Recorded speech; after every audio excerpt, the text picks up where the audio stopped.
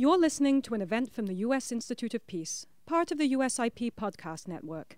For more information about our work around the world, visit usip.org and check us out on social media.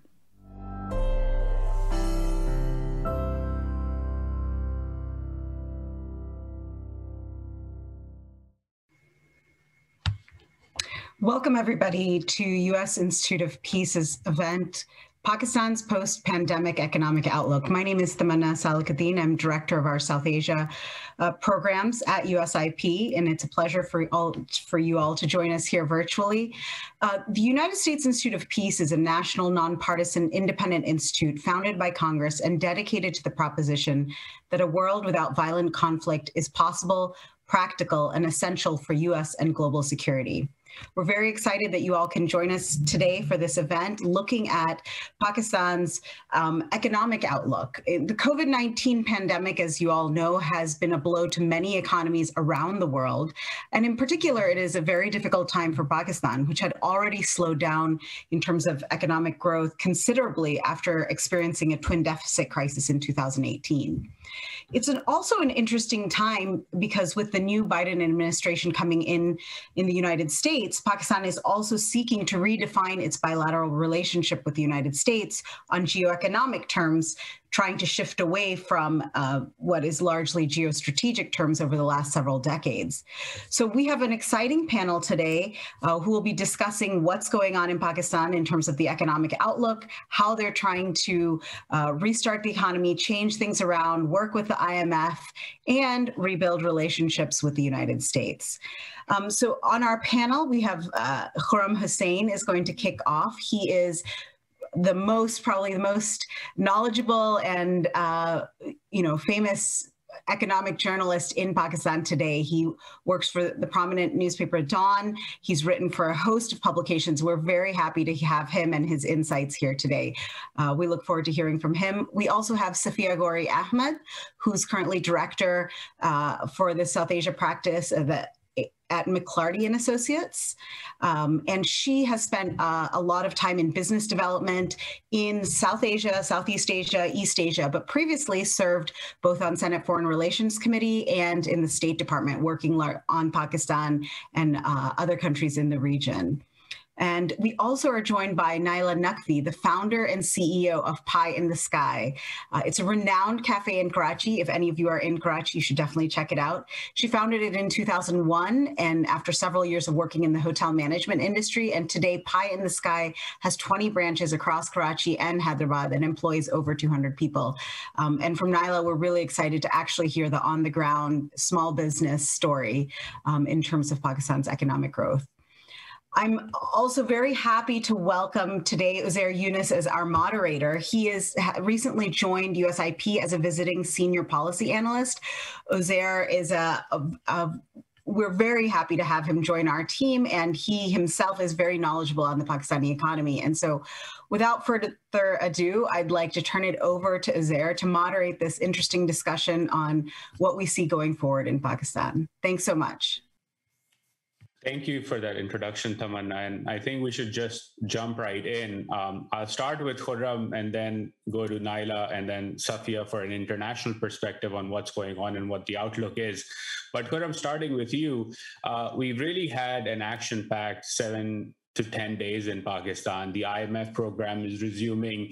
We had a change of guard at the finance ministry, then a signal that Pakistan was going to resume trade ties with India, and then a signal that it was not going to move forward on that. And then the upcoming budget, issues related to taxation and tax to GDP targets. But also on the flip side, you have the government saying that the economy is coming back strongly and that indicators like cement production, steel production, et cetera, are on their way up. So how do you see things developing in Pakistan, and what's your take on overall macro outlook for Pakistan and its economy?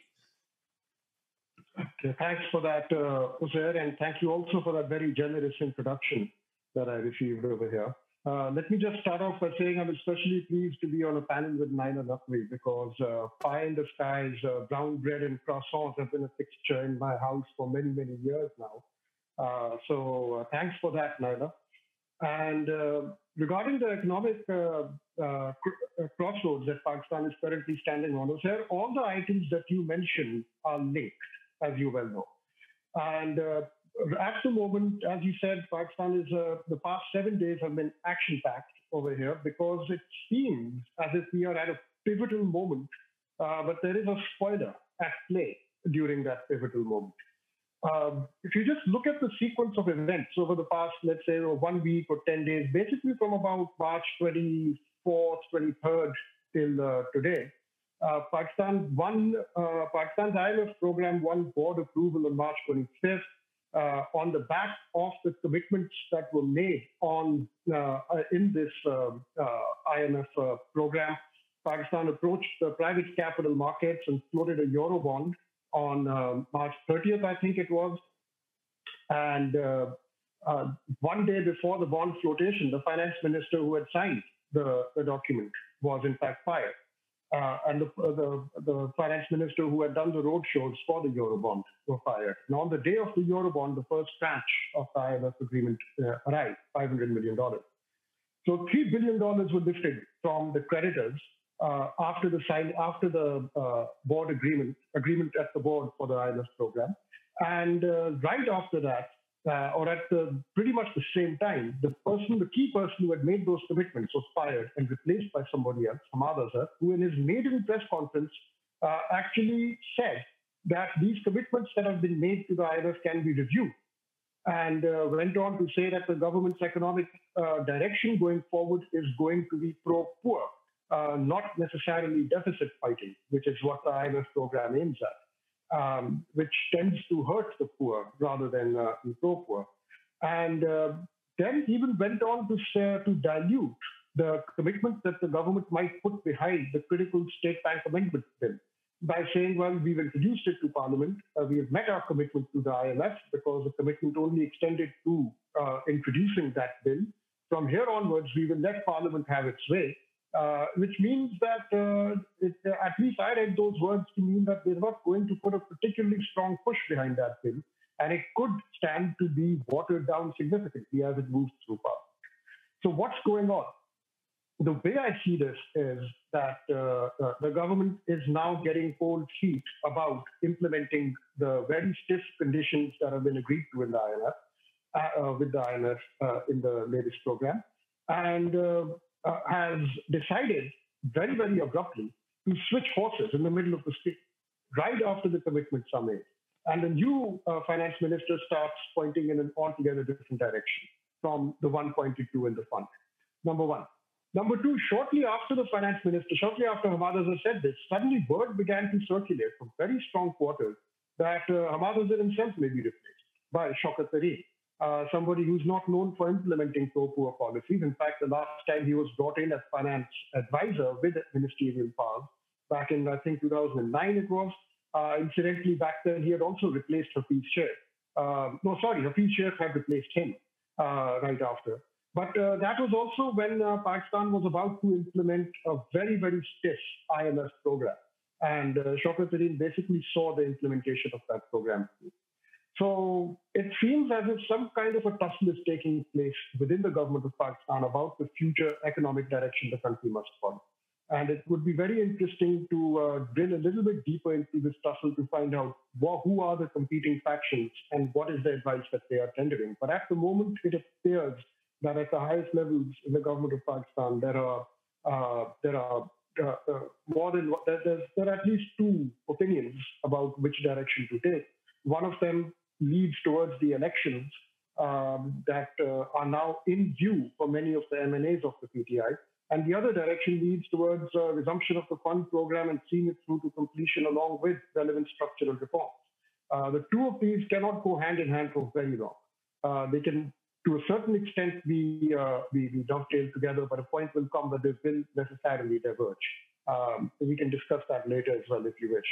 But that crossroads is where we stand right now, and how this whole tussle resolves itself is what we will be looking for in the days to come.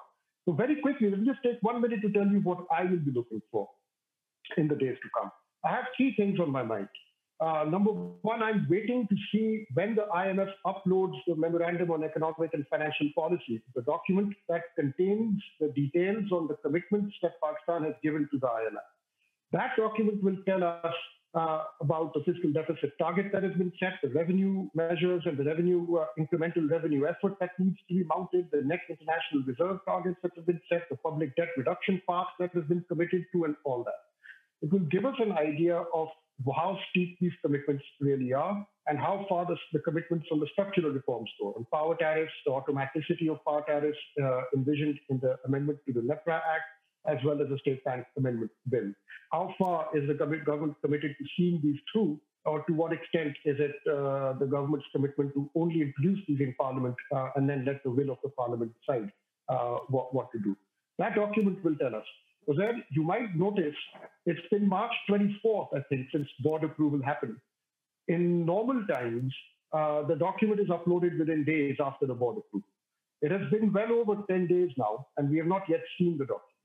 So I'm curious as to the delay. Is the IMF also sitting back and waiting to see how things resolve themselves here at home in Pakistan before uploading those commitments and making them public? Last I asked them directly, their answer was no, it's just that COVID and the spring meetings have delayed things a little bit, but we'll get them up as soon as possible. But I can't remember the last time I saw a 10-day long delay in making those documents public after board approval, after the release of the tranche. Number two, I'll be looking to see who is really going to be the finance minister. Who will be in the driving seat? Will it be Hamad Azhar or will it be Shaukat Tareen instead? And the third thing then, obviously, is once the dust has settled on that front and we know who is in the driving seat going forward, who's the captain of the ship going forward, is to ask them, how strongly do they stand behind the commitments that have been given to the IMF, or to what extent do they envision a change of course? Once all three of these things have been addressed, then we will have a clearer picture of what direction Pakistan's economic outlook is heading to. Uzair? Thank you for that, Khurram, and for that overall macro view. I have some questions on all these three things that you mentioned, and I think those are the things that we should watch out for. Before we do that, I would love some input from Naila here, who's joining us as well. From a micro perspective, Naila, from, on the economic front, things were not that great before the pandemic began a little over a year ago. Small businesses were hurt tremendously. And of course, now with these commitments that have been made, particularly on the taxation side, things will, and on the electricity side, it is expected that businesses will struggle. So help us understand what it was like on your side as an entrepreneur, as an employer of over 200 people, what it was like to go through the pandemic, and even now with the third wave coming in, and what would you like to see as a business owner, the government of Pakistan and its policies to go towards in order to have a recovery that is not only sustainable, but equitable as well? Uzair, thank you for having me. Just one clarification, Pie in the Sky actually employs over 400 people. So, so the impact is even greater. But, I think the majority of obviously, worldwide, the majority of medium-sized businesses were, and in some cases, remain badly affected, by the measures put in place to try and contain the pandemic. Most SMEs in Pakistan work in a very competitive environment and find it difficult, to build up reserves. It's very difficult to build up reserves while also growing the business at the same time. So consequently, we do rely very heavily on, our cash flows to meet expenses. So, it has been extremely, extremely difficult. It's been extremely tough. And, Pie in the Sky, as I said, operates primarily in the food retail sector, which worldwide has been one of the hardest hit by the complete shutdown that has happened, globally, and especially also in Pakistan in sort of March of last year. So it's been extremely It's been extremely trying. It's been extremely difficult. As a business owner, I think it's probably one of the most challenging phases that I think anybody obviously has had to go through. The government did come up with a few sort of schemes. The State Bank did come up with a few schemes initially, whereby they gave loans to, sort of help you retain staff on, sort of easy repayment terms, and also with low interest rates. So I didn't avail that. I preferred not to, but I know of a lot of companies that did, and I know that did help them sort of, ride the wave a little bit. So that was very useful. The other thing which the government, again with the State Bank, did was the a temporary economic relief financing scheme that they initiated, again with easy repayment terms, which I think a lot of has helped people sort of, despite the pandemic, sort of invest back in their businesses, because the interest rates again have been very low. So I think overall, it is the third wave. It's going to be tough, but the food in Pakistan, at least, the only sort of one of the main sources of entertainment that people have is food, So, in that way, I'm sort of relatively lucky also. That I am part of that sector, but it's been extremely difficult as well. Yes, when you talked about taxation and the sort of the rates, your energy rates that have gone up and all that is something that is extremely worrying. It's been extremely tough. I think, I don't know what to be worried about right now, whether to be worried about sort of riding the pandemic and seeing it through, or what we're going to be hit with when the government decides to implement whatever, is deemed necessary by them. So it's, it's not been an easy year, and I don't foresee it easing up anytime soon, depending on what policies or what is put in place based on what the government decides, quite honestly, But I mean, I will say though that obviously, the pandemic was a shock to all businesses, but I think the way that we have kind of bounced back to a great extent also highlights the resilience of the of Pakistan's retail sector to a great extent. It depends on, I suppose, which sector we're looking at, but I think it's sometimes I think Pakistan's economy is quite an anomaly. It's sort of you see sort of, if you go out, you sort of see it's almost as business as usual, even though there is a global pandemic. So it's sometimes you really wonder how it works. It's fascinating. It's very fascinating, actually. Thank you for that. And I agree with you that it is fascinating. And in many ways, the Pakistani consumer at least remains able to, at least on the upper middle class level, remains able to spend a lot of money. And we're seeing some of that even reflected in, for example, vehicle sales and things like that. So I would love to dive deeper into, some of the stuff you mentioned, particularly around not availing the financing schemes by the State Bank. But before I do that, I would love to bring in Safia into this conversation as well. And Safia, over the last few weeks now, I mentioned at the outset, the last few days have been action-packed, but from an international point of view, the last few weeks have been action-packed in terms of this pivot towards geoeconomics that has been communicated by the Pakistani government. The Islamabad Security Dialogue obviously was sort of the roadshow to bring that perspective out to the rest of the world. We've seen the Pakistanis talk more and more about connectivity, including regional connectivity. And I would love to hear your thoughts on, given that you work with international companies and given that you're plugged into the DC circuit here, how has this narrative shift been received? And what is it that international companies, and even from your point of view, Pakistan needs to do more of to not only just have this narrative be a narrative, but actually be something tangible that changes the course of the Pakistani economy?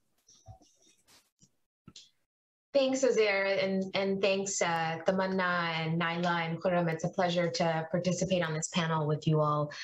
So, Uzair, like you mentioned, I'll start off with just sort of talking a little bit about the dynamics of the U.S.-Pakistan economic relationship, but also maybe this sort of shift towards geoeconomics and maybe away from the geostrategic, geopolitical lens that the U.S.-Pakistan relationship has been in, and then maybe sort of delve into what I call my list of issues that we hear over and over again from U.S. companies and investors, multinational investors that, we hear over and over again, who either are interested in doing business in Pakistan but face hurdles, or are actively doing business in Pakistan and face hurdles. So I'll share sort of my compilation of the best, a list of the best that with you as well. So I'll start off a bit on the U.S.-Pakistan economic relationship. And, I think there's been ongoing dialogue about strengthening the economic relationship over the years, and I think many of us who've watched the government-to-government relationship can attest that,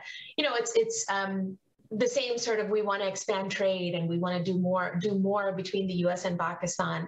And maybe we've seen a little bit more in the recent months. There was recently a call between Secretary Blinken and Foreign Minister Shah Mahmood Qureshi which referenced to expanding trade and commercial ties. And both Secretary Blinken and President Biden are no strangers to Pakistan, but they do see Pakistan from that sort of national security, geopolitical, geostrategic lens. So it will be sort of an obstacle for Pakistan to make that shift away.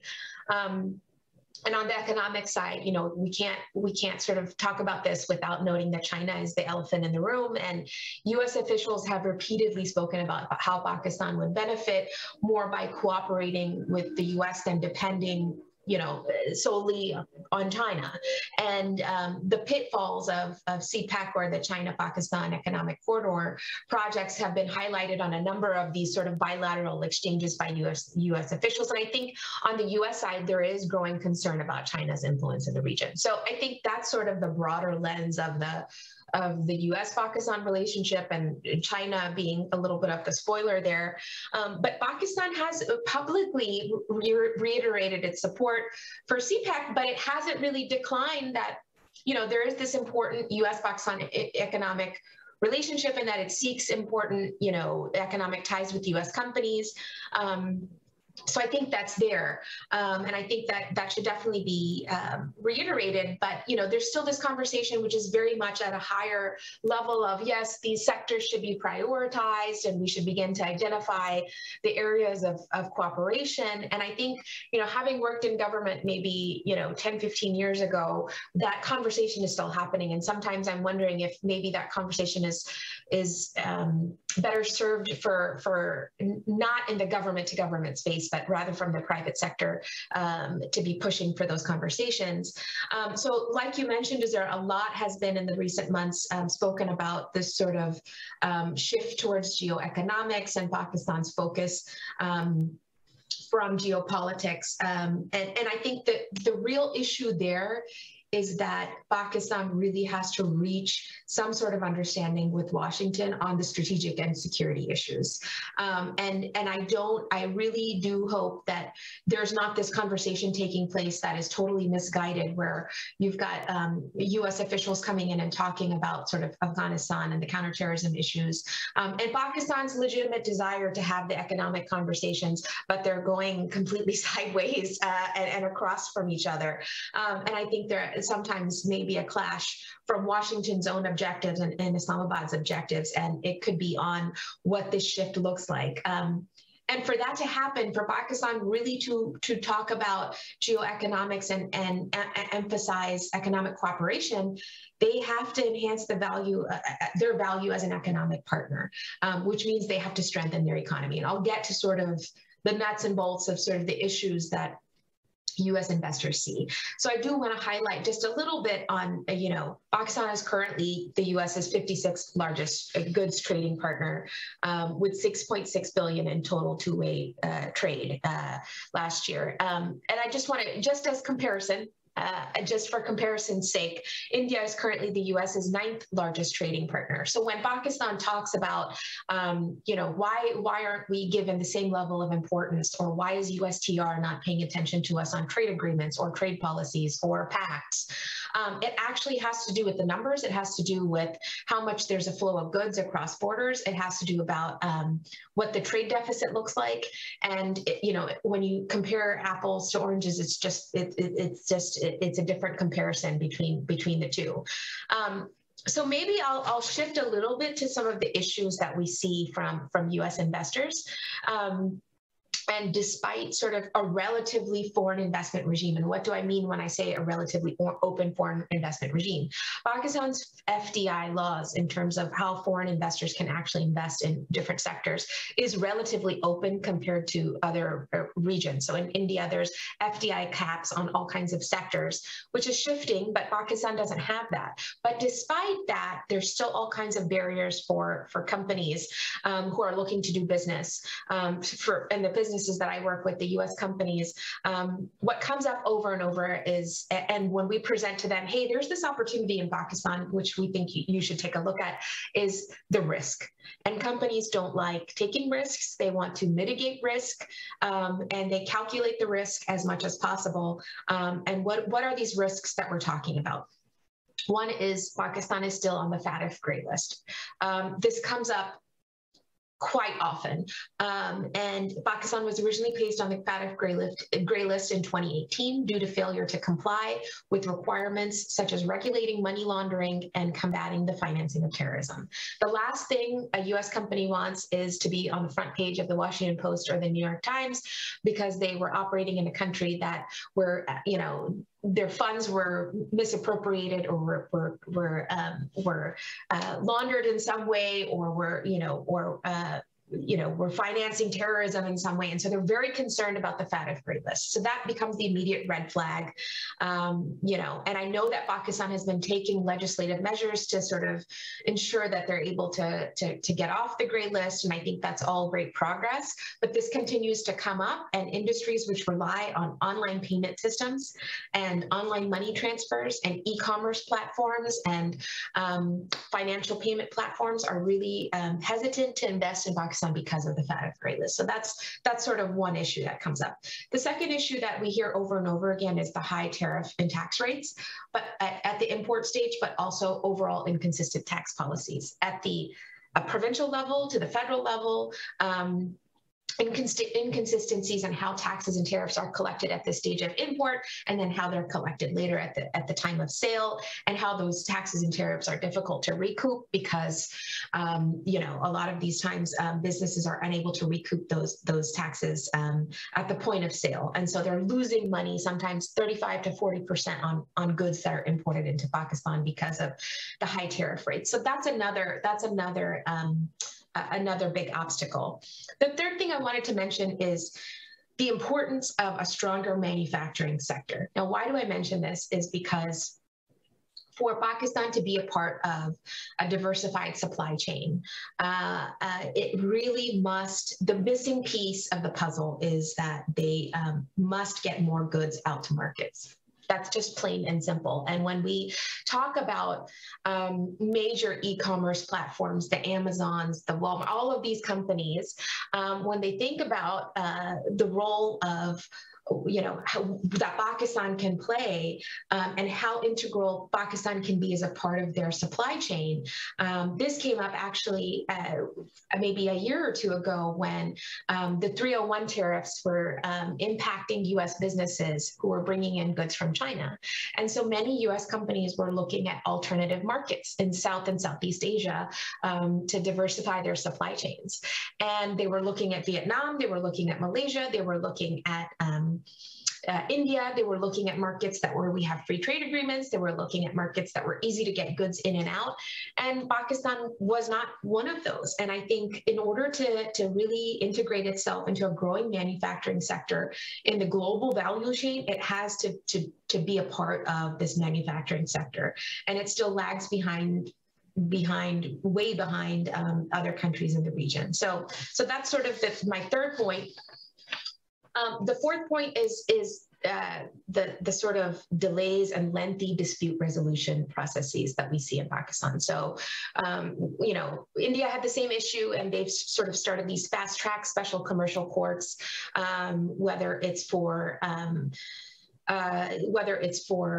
bankruptcy and those sorts of resolving speedy dissolution of companies, or whether it's for sort of resolving issues that are IP issues or commercial issues. Companies don't want to be stuck in court for years and years on end, which oftentimes happens in Pakistan just because of long delays in the judicial system. And then the last two issues is the repatriation of funds.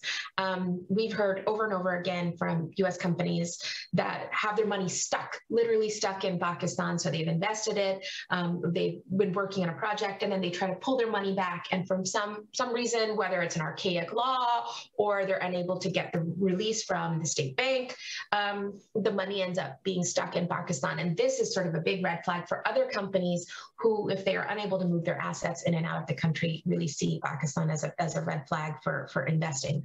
And then finally, what I'll say is, they don't see enough investment and incentivization for R&D.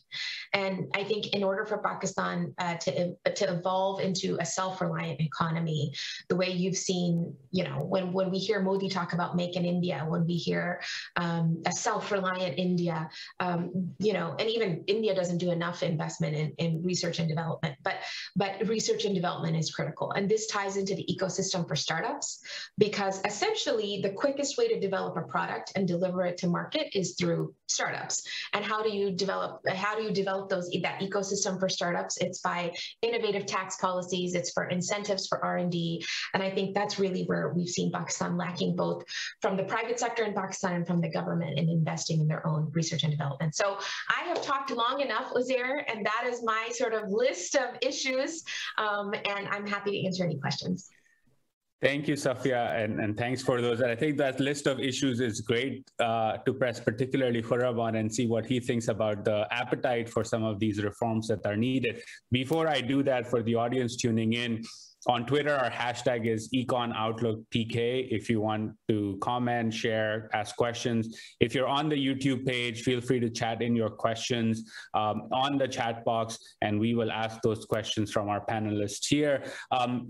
Naila, I'll bring you in here because Safia had a laundry list of sort of the big picture international investor issues that need resolution, or how Pakistan can integrate into global value chains. As an entrepreneur, what are some of the top of mind issues that you think Pakistan's policymakers should resolve in the near term? Particularly, let me phrase it this way. If Pie in the Sky has to go from 400 employees to 1,000 employees in the next 2 to 3 years, what are the things you would like the government of Pakistan to do in order to make that possible, or in order to accelerate the pace at which you hire another 600, 700 people? And the second question I have is, why did you not choose to take in the SPP financing scheme? Were there issues with the process, or was it just a business decision? Okay. Well, I'll answer the financing one first. Is that was a business decision. I chose not to. This was for covering employee salaries for 3 months, but I chose not to. That way we were very lucky that our employees also sort of cooperated, and we sort of worked out a deferred payment scheme for them. So that worked in our favor. I will though say that I did avail the temporary economic financing scheme, and I did avail that, and I have to say that we were facilitated very easily. and very fast. It was extremely fast. And I just did that beginning of this year. I didn't do that in 2020. Coming back to what, as an entrepreneur, what, I think everybody here knows that the tax structure in Pakistan requires a lot of work. I'm talking from, a very sort of small, basic level, is that, there is a lot of undocumented economy. There's a great undocumented economy in Pakistan. And, I just feel that till we sort of are all on a level playing field, it's very difficult for businesses to progress. I do pay a lot of tax because that's the way I decided to operate. I felt that that was the way to operate. Now I know that others may not be as forthcoming with their taxes, and then sort of it's very difficult. You're not competitive in the market. You're not able to price your product accordingly. So there's a lot that goes in. Anything, sort of imports. I mean, though I do try and rely on a lot of local products so that I don't have to face that issue. But, our customs duties have just gone through the roof. Things that, were easily available are now not easily available. Stuff gets stuck at the port for a long time. Sometimes even if it's sort of in refrigerated, containers, but, we've had issues with, there has been a lot. There has been a lot. And I think, the ease of doing business in Pakistan needs to change. It's not easy. It's not it's not a very inviting or very hospitable business environment. Unfortunately, it's a daily struggle. It's a daily struggle with different layers of different things that come in. So it's not an easy situation. So taxation definitely is something that really does need to be regulated. It needs to be. Sometimes you feel that you're taxed to the point where, well, it's just not profitable anymore to run a business. There's certain, sales tax and certain duties that, you sort of really hold your head at the end of the day. Sometimes I come home from work and I'm like, why do I do this?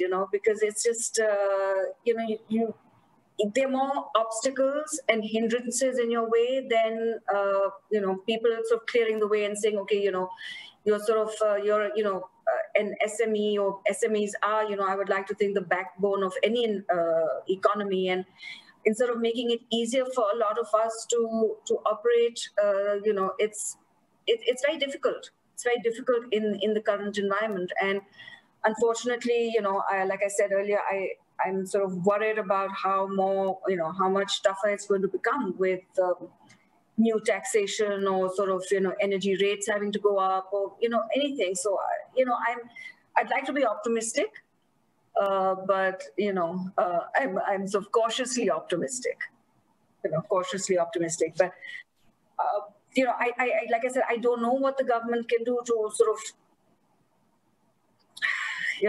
I'm not an expert on this, but I just sort of, when things are thrown at me, I'm like, oh my God, now this, now we have to deal with this issue or this taxation, or, somebody tells me, oh wait, we couldn't receive, because we also actually have a chocolate shop. So we import Belgian chocolates. So it's like, sometimes you have, and it's a very sensitive item, and sometimes, it's been stuck at at the port at the airport rather, for weeks, because, they can't agree on which, and though, you've been importing it for years, they can't agree on which customs duty or which bracket you fall into. And it's like, each time you do it, you're having to sort of, go through the whole issues all over again. So it's like, we did this last sort of 6 months ago, and sort of we're having to redo it again. So it's difficult. It's frustrating at times and difficult, but sort of what can one do? Yeah, no, thanks for that. And so, Khurram, I'll bring you in here because we've heard from both Naila and Safia the sort of issues both small businesses as well as international investors face. And to Naila's point, SMEs are the backbone of any economy. Let's assume there are 1 million SMEs in a country like Pakistan. If you remove obstacles in their way to the extent that they can hire even 2 more people in the next year, that's 2 million new jobs that are created in the economy. And that impact, no foreign investor, no Amazon, no anybody else can bring that in besides SMEs because they have the scale across the country and it's equitable growth across the length and breadth of the country. But Khurram, then you have the IMF's commitments and the commitments that on paper are commitments for reform, but in reality, they translate into this obsession over the current account deficit or raising the electricity tariff by 5 rupees at a time or 6 rupees at a time. From your vantage point and knowing some of the intrigue that's been going on in terms of who will drive the finance ministry, et cetera, and the election mode that is going to, the government is going to go into election mode soon. Do you see any sort of reforms coming on the horizon in terms of improving the ease of doing business in the country and making sure that not only foreign investors, but also small businesses like Naila's are able to grow and thrive in the Pakistani economy?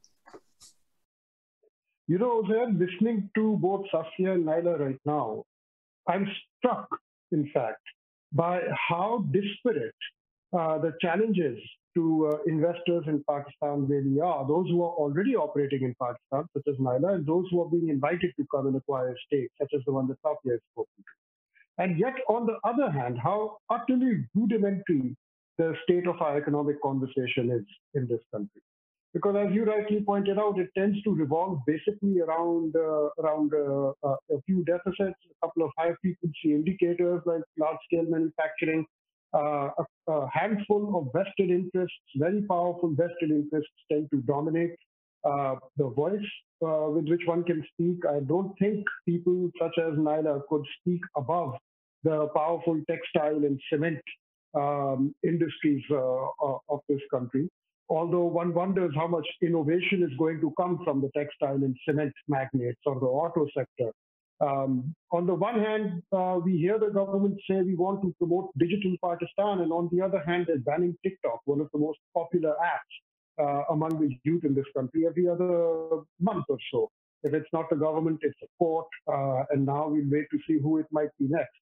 On the one hand, they say we want to promote digital payments and a digital payments ecosystem, because without that, you're not really going to move into and have the kind of innovations you need to become a 21st century economy.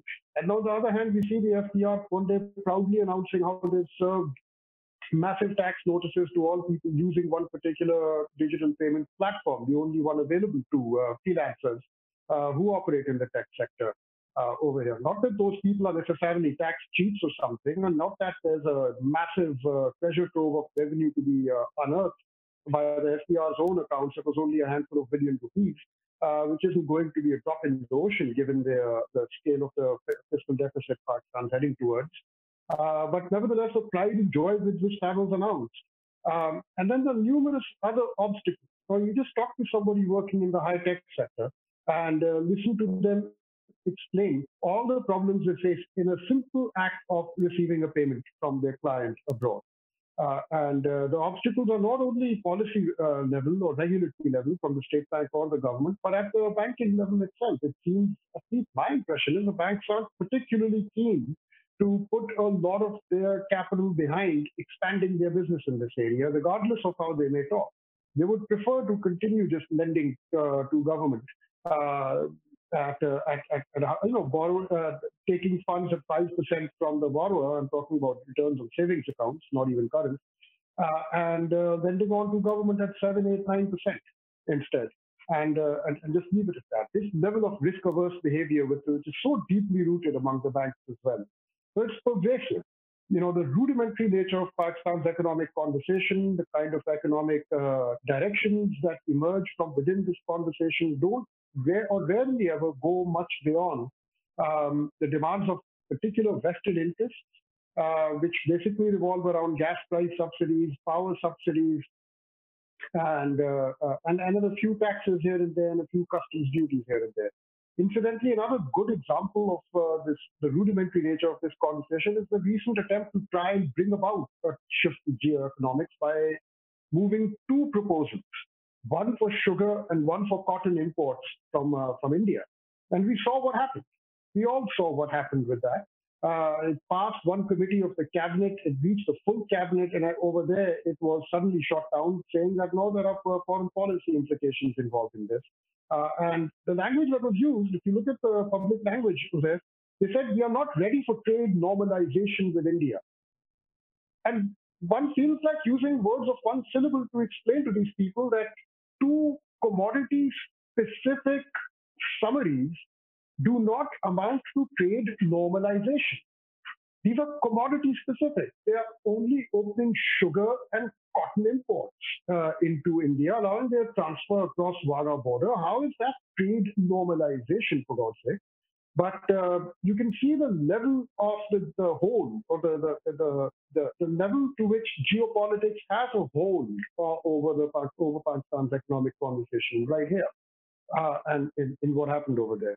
But across the board, when I talk to trade industry associations, even when you talk to government, the kind of representations that they get, I don't think the voice of people such as Naila and other investors in in the high-tech side, or those who are actually innovating, trying to move out of the traditional cement, auto, textile sector industries, I don't think their voice even reaches the policymakers. I don't see much of an organized voice, first of all, coming from them, and wherever there is, it doesn't get much play or much traction up at the top. The conversation remains wedded to very, very old-fashioned brick-and-mortar issues.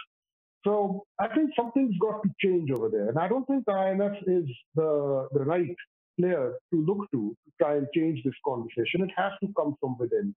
And I suppose to some extent, these people who are working in innovative industries, whether in retail or in services, need to organize perhaps a little bit better, network with each other a little bit better, figure out what are the common problems that they are all facing, where the government can play a role to help alleviate those issues, and then figure out how to advance that voice so it can reach the ears of policymakers, engage perhaps a little bit more with the media. But all of that by itself, again, will bring about the kind of change that you sort of implicitly pointing towards, Uzair, if I understand you correctly. That change is more organic. It has to be, there has to be a high-level realization, I think, in this country that business as usual isn't working. And until more is done to actually promote innovation, to unlock the potential of the youth in this country, to value and understand the new arenas that are opening up with the high-tech economy coming in. Bringing in Tania Idroos was, I thought, a great move in that direction. And the manner in which she left was a lousy move away from that direction. We need more people like her, I think, coming into Pakistan and contributing to not just the policy effort, but also the conversation, the policy and economic conversation in this country. Until that happens, I think it will remain business as usual. It's very deeply rooted otherwise. Thanks for that, Khurram. And to the audience that is tuning in, you can send in your questions both on the YouTube page now as well as on the USIP page in the chat box. So keep those questions coming. Safia, we actually have a question from the audience that I would love your thoughts on. And the question is, what is the future of economic relations with Afghanistan following the US withdrawal, considering especially that India is looking to also increase its investment and maintain its influence in the country as well?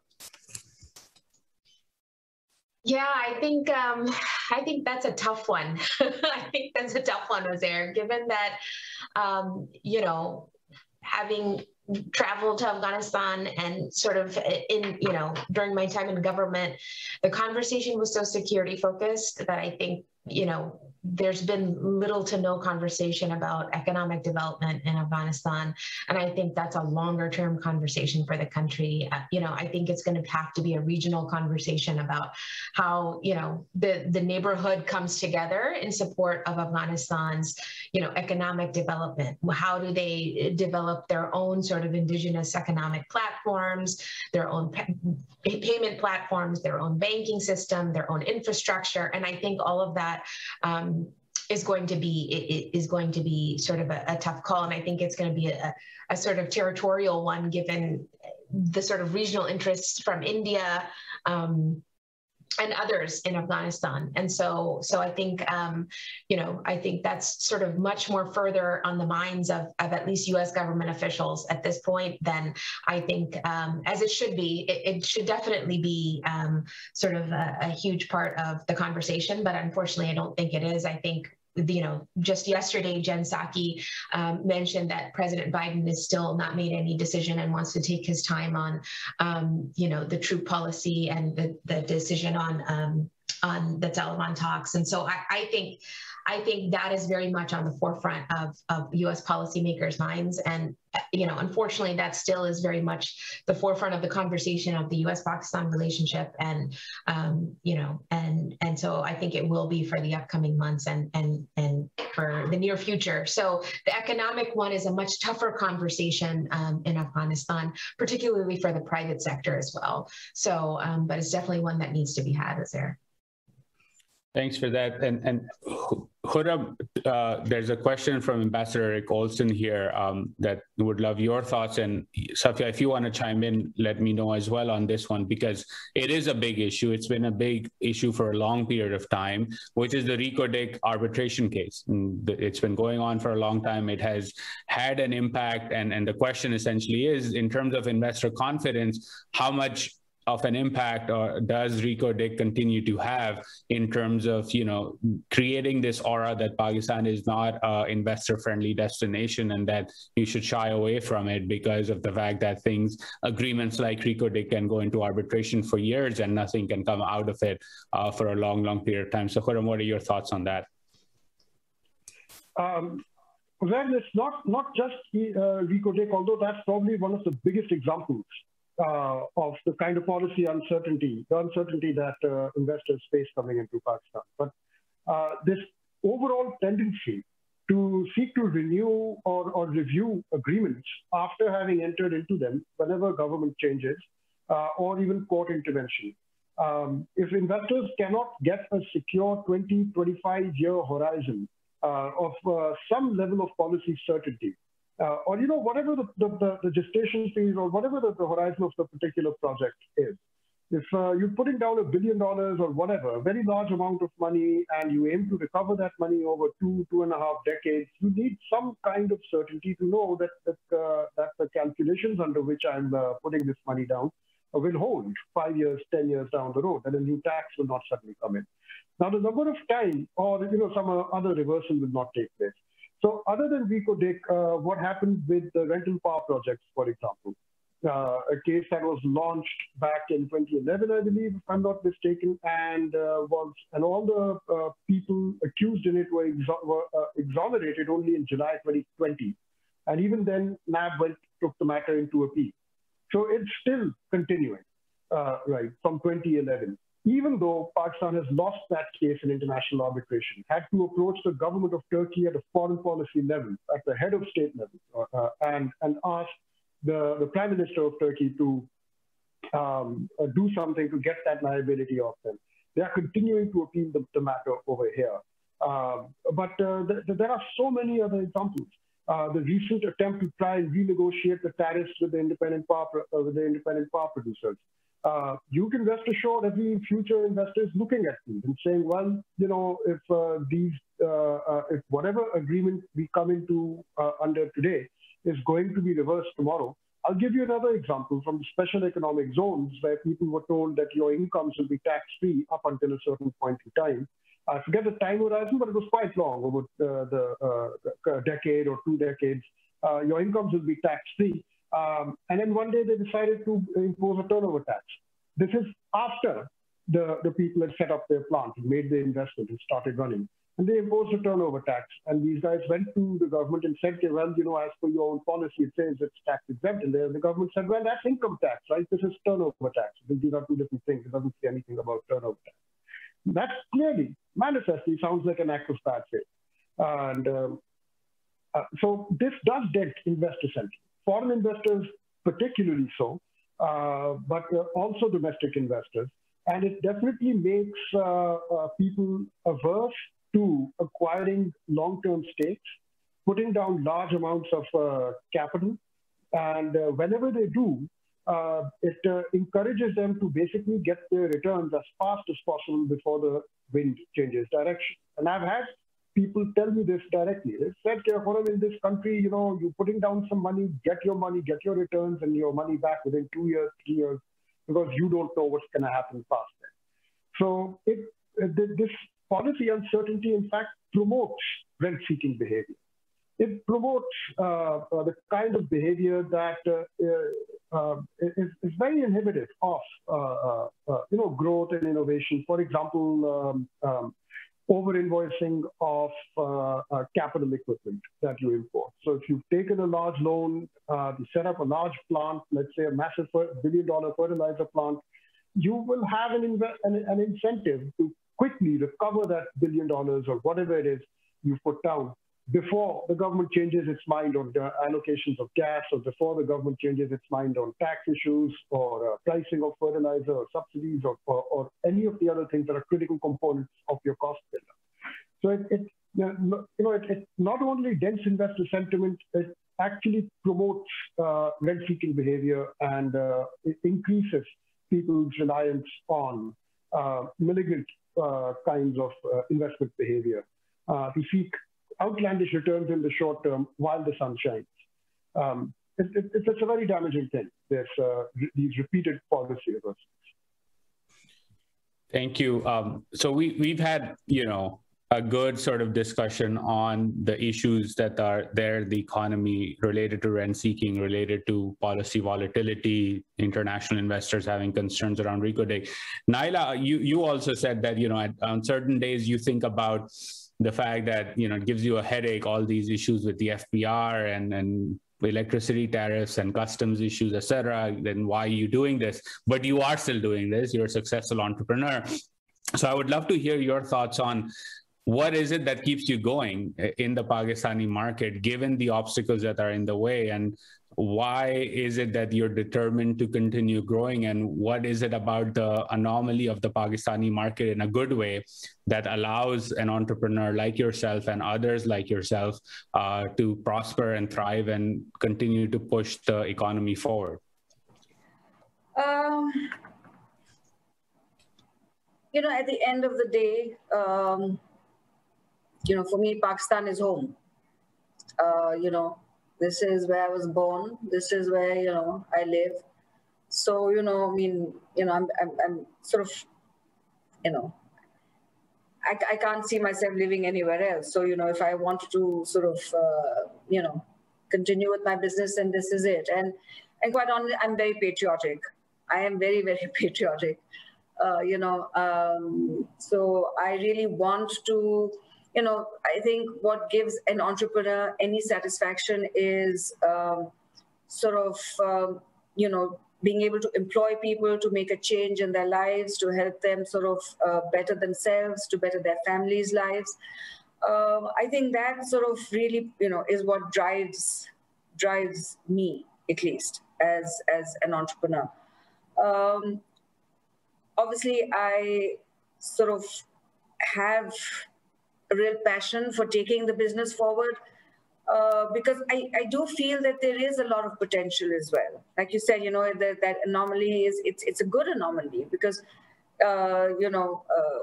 even though, like I said, we're in a global pandemic, you still go out in the market, so you still go somewhere, you do see people still, going about their daily lives. I mean, it is an economy that, a lot of people, unfortunately, are daily wages.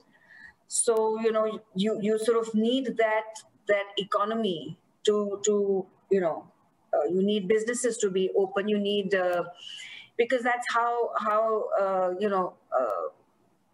our population survives. And not that we have daily wages, but, I'm just saying that sort of, I think that's that,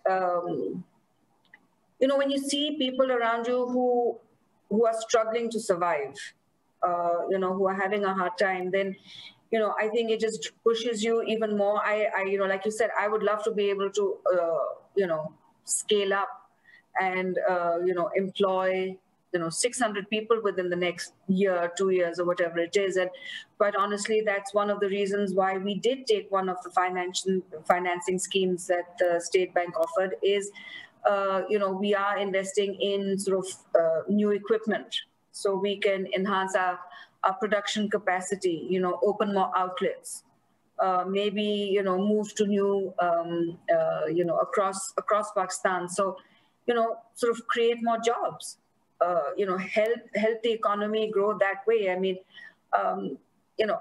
the issues that the business, the small sort of business community faces, they're not going to go away. I mean, I don't see them going away anytime soon. So, either I shut shop, which I'm not prepared to do, or then I just sort of battle my way through and just sort of make it work. You just sort of got to have that attitude of like a sort of that I'm not going to let it stop me. And you're going to sort of, no matter what, you're going to, bulldoze your way through and, create that environment where, you can sort of employ more people, give more employment, hopefully, just create more jobs. That's what it boils down to, really. Yeah, no, I agree. And I think it is, at the end of the day, that's what it should be, right? The conversation should not be about vested interests or subsidies here and there, but it should be, can you create jobs and can you create formal, well-paying jobs that can help people improve their lives? And if the answer to that is yes, then the government and the policy environment should shift to create that opportunity. And I think that's what's been lacking in the economic discourse, as Khurram rightly pointed out, within the country for a long, long period of time. We have another question here specifically, and maybe I'll ask this question from Safia, and then Khurram, would love your thoughts on this as well, because Khurram, you commented on it just a bit as well. Is that, do you see the recent ceasefire between India and Pakistan in any way, shape, or form in the near to medium term benefiting Pakistan's economy? And I say that very cautiously. Safia, I know you're smiling because, I was joking with someone on Twitter the other day that if someone were to write a book about India-Pakistan relations, they could probably call the book "This Time is Different: A History of Indo-Pak Relations," because we always make that point that this time hopefully is different. So Safia, do you think this time is different? I think I'm cautiously optimistic as, I think this time the thaw was much longer, at least in my sort of 10, 15 years of watching India-Pakistan relations. The thaw felt like the sort of freezing of the relationship felt really frozen this time. The fact that the dynamics of the sort of leadership in both India and Pakistan were such, and it really felt like things were going south. And for the conversation to have taken this upturn recently with the ceasefire and then the talks on the Indus, the water talks on the Indus Valley, the river conversation, I think that plus this conversation on resuming sort of bilateral economic, like Khurram mentioned on the sugar and the cotton trade between the two, I think is promising. I think we should be cautiously optimistic. I think there's obviously always a spoiler to look out for anytime there's progress in the India-Pakistan relationship. It's always 2 steps forward, 1 step back. But I do think that unlocking that bilateral trade between India and Pakistan could be a huge, huge factor for Pakistan's economic progress. And I think part of that is really sort of putting the geopolitics aside and looking at what's at play and what's in benefit of Pakistan's economic opportunities, specifically for young people, specifically when it comes to the service sector, IT sector, and how India has really revolutionized that sector in India and creating jobs. And I think Pakistan can absolutely do the same. And I think if there's more dialogue between the two, on the economic side, it's really about unlocking opportunities for the region. And you asked me earlier about Afghanistan. I think this could be a huge factor in that as well. And so I don't want to say this is the one because I don't know, but I am hopeful that regional players can also be helpful in pushing the conversation forward. I do think that the regional economic conversation should be a part of the conversation between the two. Usually it does start with like the water talks and the sort of territorial issues, and let's put those issues aside and let's actually start on the economic piece. And I think that actually might be a good starting point for the two. I think we're also long overdue for a cricket series as well, so I'll add that to the mix. And I think you're absolutely right in terms of the normalization of trade. Cotton and sugar is not trade normalization. Trade normalization is when, for example, some of my friends in India stop complaining about the fact that they cannot find Shan masala anymore in the markets there because it has to be routed through Dubai or some other channel and then ends up in India, and it's too expensive by that time. So that's an opportunity lost not only for Pakistani businesses, but again, to Naila's point, in terms of Pakistani jobs. And if you can have a normalized trade relationship, then jobs will be created on either side of the border. Safia, you had mentioned China, and China is the elephant in the room. And Khurram, I'll ask you this question because you've covered CPEC extensively, going all the way back a few years to, I recall, the exclusive report Don had around the sort of what comes after the early harvest projects. And part of that argument was that, the Chinese will play an increasingly large role in Pakistan's economy, its agriculture, maybe its technology sector. How has all that panned out over the last few years, Khurram, from your point of view? And particularly also would love your thoughts on, do you see this sort of continued closeness if CPEC goes into, a next phase where this relationship deepens on the economic front? Does that have an impact then on the potential of a deeper geoeconomic relationship between Pakistan and the United States? Okay, well, those are two very, very heavy questions there. Let me see if I can answer them in one go. I think CPEC has definitely slowed down, but it is not dead, as some people have been saying. It has slowed down for two reasons. One is that it was supposed to slow down anyway. The early harvest programs were that. They were the early harvest part of CPEC. The real meat actually came after. The early part of CPEC, the early harvest projects were the precursor, you could say. And once those were done, then those were short gestation, 18-month projects to be set up in 18 months or 2 years, except for some of the hydroelectric projects, which will take a bit longer. But the vast majority of CPEC is not envisioned to be a project-based cooperation between Pakistan and China. It's actually sort of a closer integration of the value chains between these two countries, particularly between Xinjiang province of China and Pakistan. So that is continuing. That's the pace.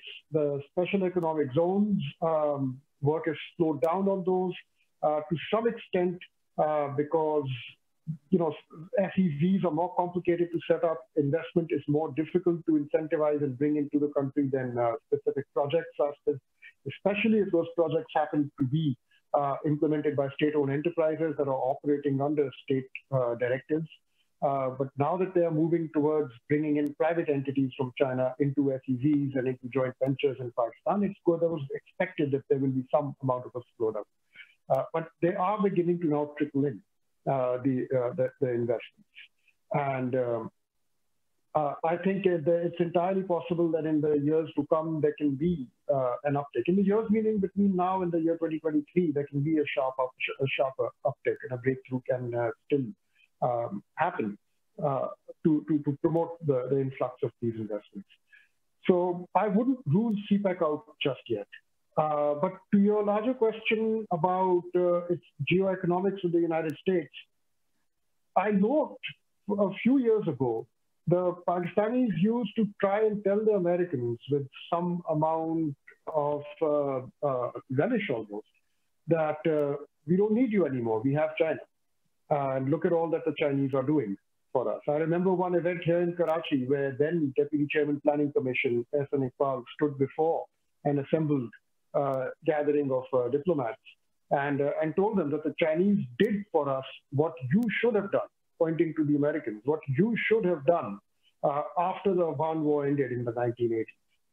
You owed us a reconstruction package for the support that we had provided in helping bring down the USSR at that time, but instead you abandoned us and left. And today the Chinese are doing for us what you owed us back then. He was likening it to the Marshall Plan in a sense.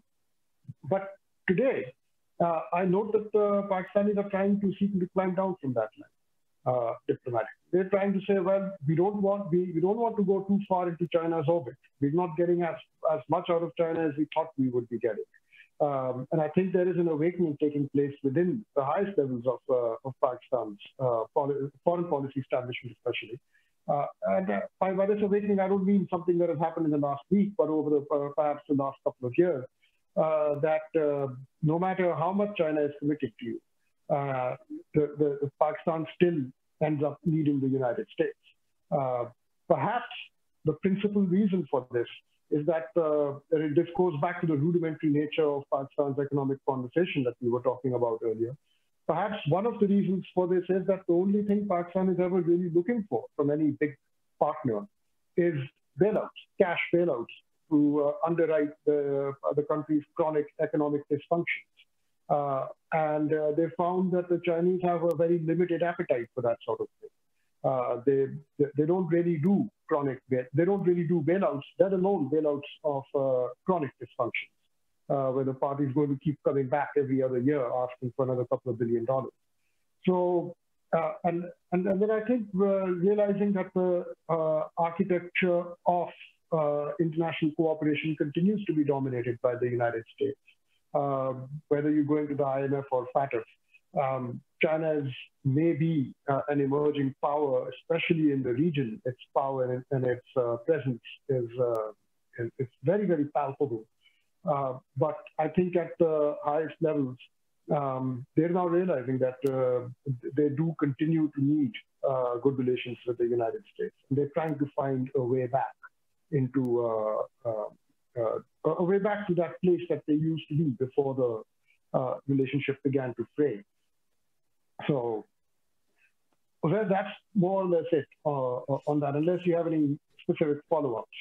No, I think you covered it well, and I would love Safia's thoughts on this as well, because I believe that the need for the United States is more than just the dollars. There are deep cultural diaspora, technological connections that Pakistan and its economy can take advantage of, and I think due to the mistake of Pakistan's own policymakers in Islamabad, they've routinely underestimated the value and potential of these linkages and always look to Washington for some sort of short-term financial support, as they are now looking to the Chinese. And you rightly said the Chinese are not in that type of game.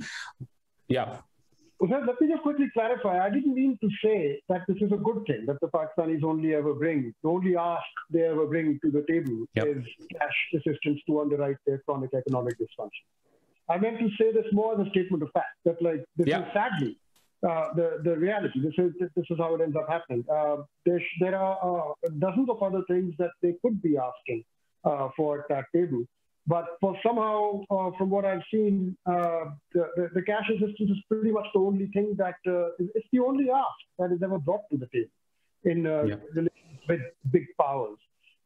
So I just want to emphasize, not trying to say that that's a good thing. And yes, you're absolutely right that the number of students who have studied in the United States, the diaspora that works in the United States, the United States as a source of remittances for Pakistan, and then market access for Pakistani goods in the United States and services and whatnot. There's a huge spectrum of possibilities that's actually open over there. Yeah, and even from the technology sector and the linkages with Silicon Valley, there are extremely successful, qualified Pakistanis who have made it in Silicon Valley and beyond, and who would like to, contribute to the Pakistani startup ecosystem, for example. And that is a wonderful, connection that should be leveraged, and that has a lot of could have a lot of transformative, and is already having transformative impact on Pakistan's economy. Safia, would you agree that that's been sort of the shortcoming of or a lack of imagination on the Pakistani side, as well as like looking beyond Washington and looking at the rest of the United States and saying, look, we actually have a really successful diaspora that should be investing in the country and not just in the next Beria town plot or the next real estate deal or the next Roshan digital account scheme that has been launched, but actually put stakes in the ground with capital investments that, employ people and move the economy forward.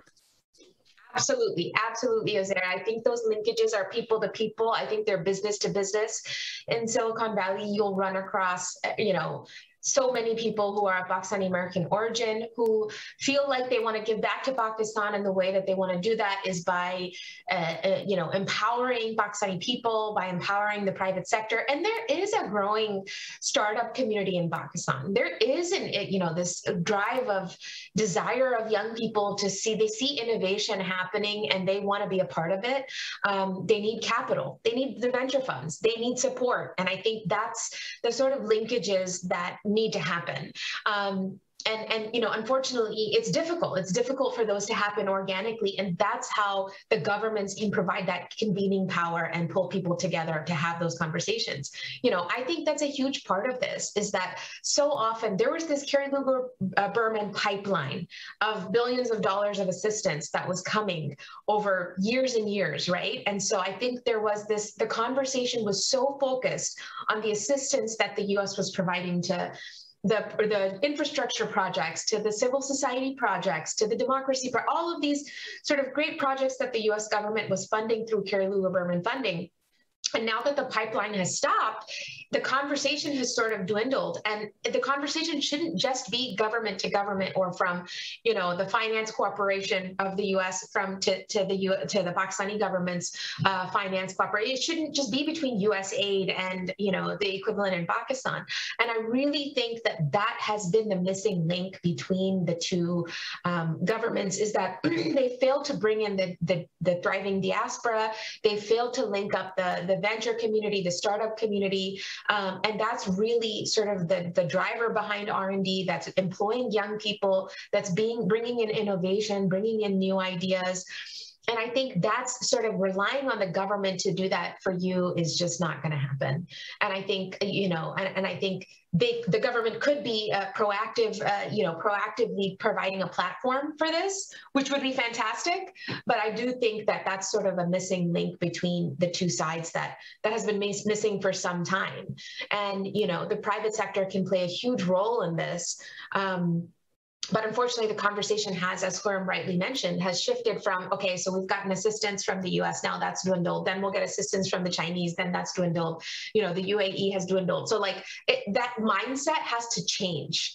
And I think the mindset has to really turn into, how are we driving innovation? How are we being creative? How are we bringing in how are we facilitating these conversations? And, one of the things that I really commend the Indian government for is, and I could do this comparison a lot, because I help in US companies both in India and in Pakistan, is when the Modi government came in, is he hired, and Khurram mentioned Tanya Idroos, which is what really brought this idea in my mind, is he hired a bunch of 20-something, 30-something diaspora Indian Americans to come to India and serve in his government in positions to revolutionize and change policies, change the way we do things, because the way we're doing things is not working, right?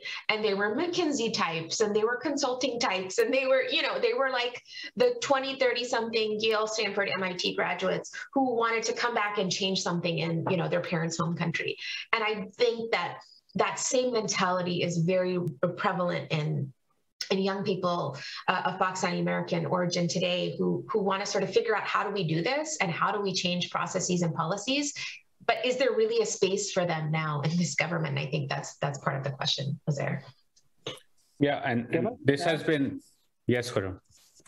Just very quickly, giving examples from India tends to trigger the wrong reflexes over here. So it's a carefully curated conversation when one tries to promote innovation and examples on innovation over here. But it's absolutely true that that innovation is the way out for Pakistan. And yet, at the highest levels of policy making, we see a doubling down on the old priorities, which is finding the resources with which to underwrite your chronic dysfunctions, to manage and muddle through those chronic dysfunctions rather than reform them out of your economy, and to continuously keep the shadow of geopolitics hanging over geoeconomics instead, regardless of rhetoric. Sorry. No, Khurram, I think you summed it up really well. And I would just say that, even mentioning Bangladesh these days tends to trigger Pakistani. So it's very hard then to look around the neighborhood and say, what lessons can Pakistan learn? Because apparently everything seems to trigger Pakistani policymakers, in particular, when you compare or draw comparisons between India, Pakistan, and Bangladesh. But yes, it is a conversation that needs to be had in a... China doesn't. China is a good example to give, and then it's a matter of what kind of lessons one. But yes, and in the Chinese example, then they also conveniently forget that the road to Chinese reforms ran through the Cultural Revolution, which again, as you mentioned, would require not to double down on the status quo itself, and that's a whole different conversation. But this has been a fantastic discussion. I thank the three of you for taking out the time, for joining us and sharing your insights and perspectives. And I think we can all agree on the fact that the policy conversation and the policy environment needs to shift towards removing obstacles, creating more pie in the skies, and allowing international investors, particularly the diaspora, to have long-term stakes on the ground in Pakistan. And that is the path forward for innovation, for employment, and for sustainable growth. And that the mindset needs to shift towards a mindset of inclusion, towards a mindset of creating opportunity, and not just using crises to ask countries like China, like the United States and others for bailouts and for funds. And I think the geoeconomics pivot is an opening to push that conversation. We don't know how far that door will open, but I think we can all keep trying and moving forward. And as Naila said, even when it drives us nuts, we can continue to push forward and see where we go. So thanks to all of you for taking out the time, and for all of you tuning in. Thank you for joining us. Please follow USIP on Twitter, on the YouTube page, and other social media channels to stay aware of all the events that we host and all the reports and published documents that we put out there. And again, have a good rest of the day.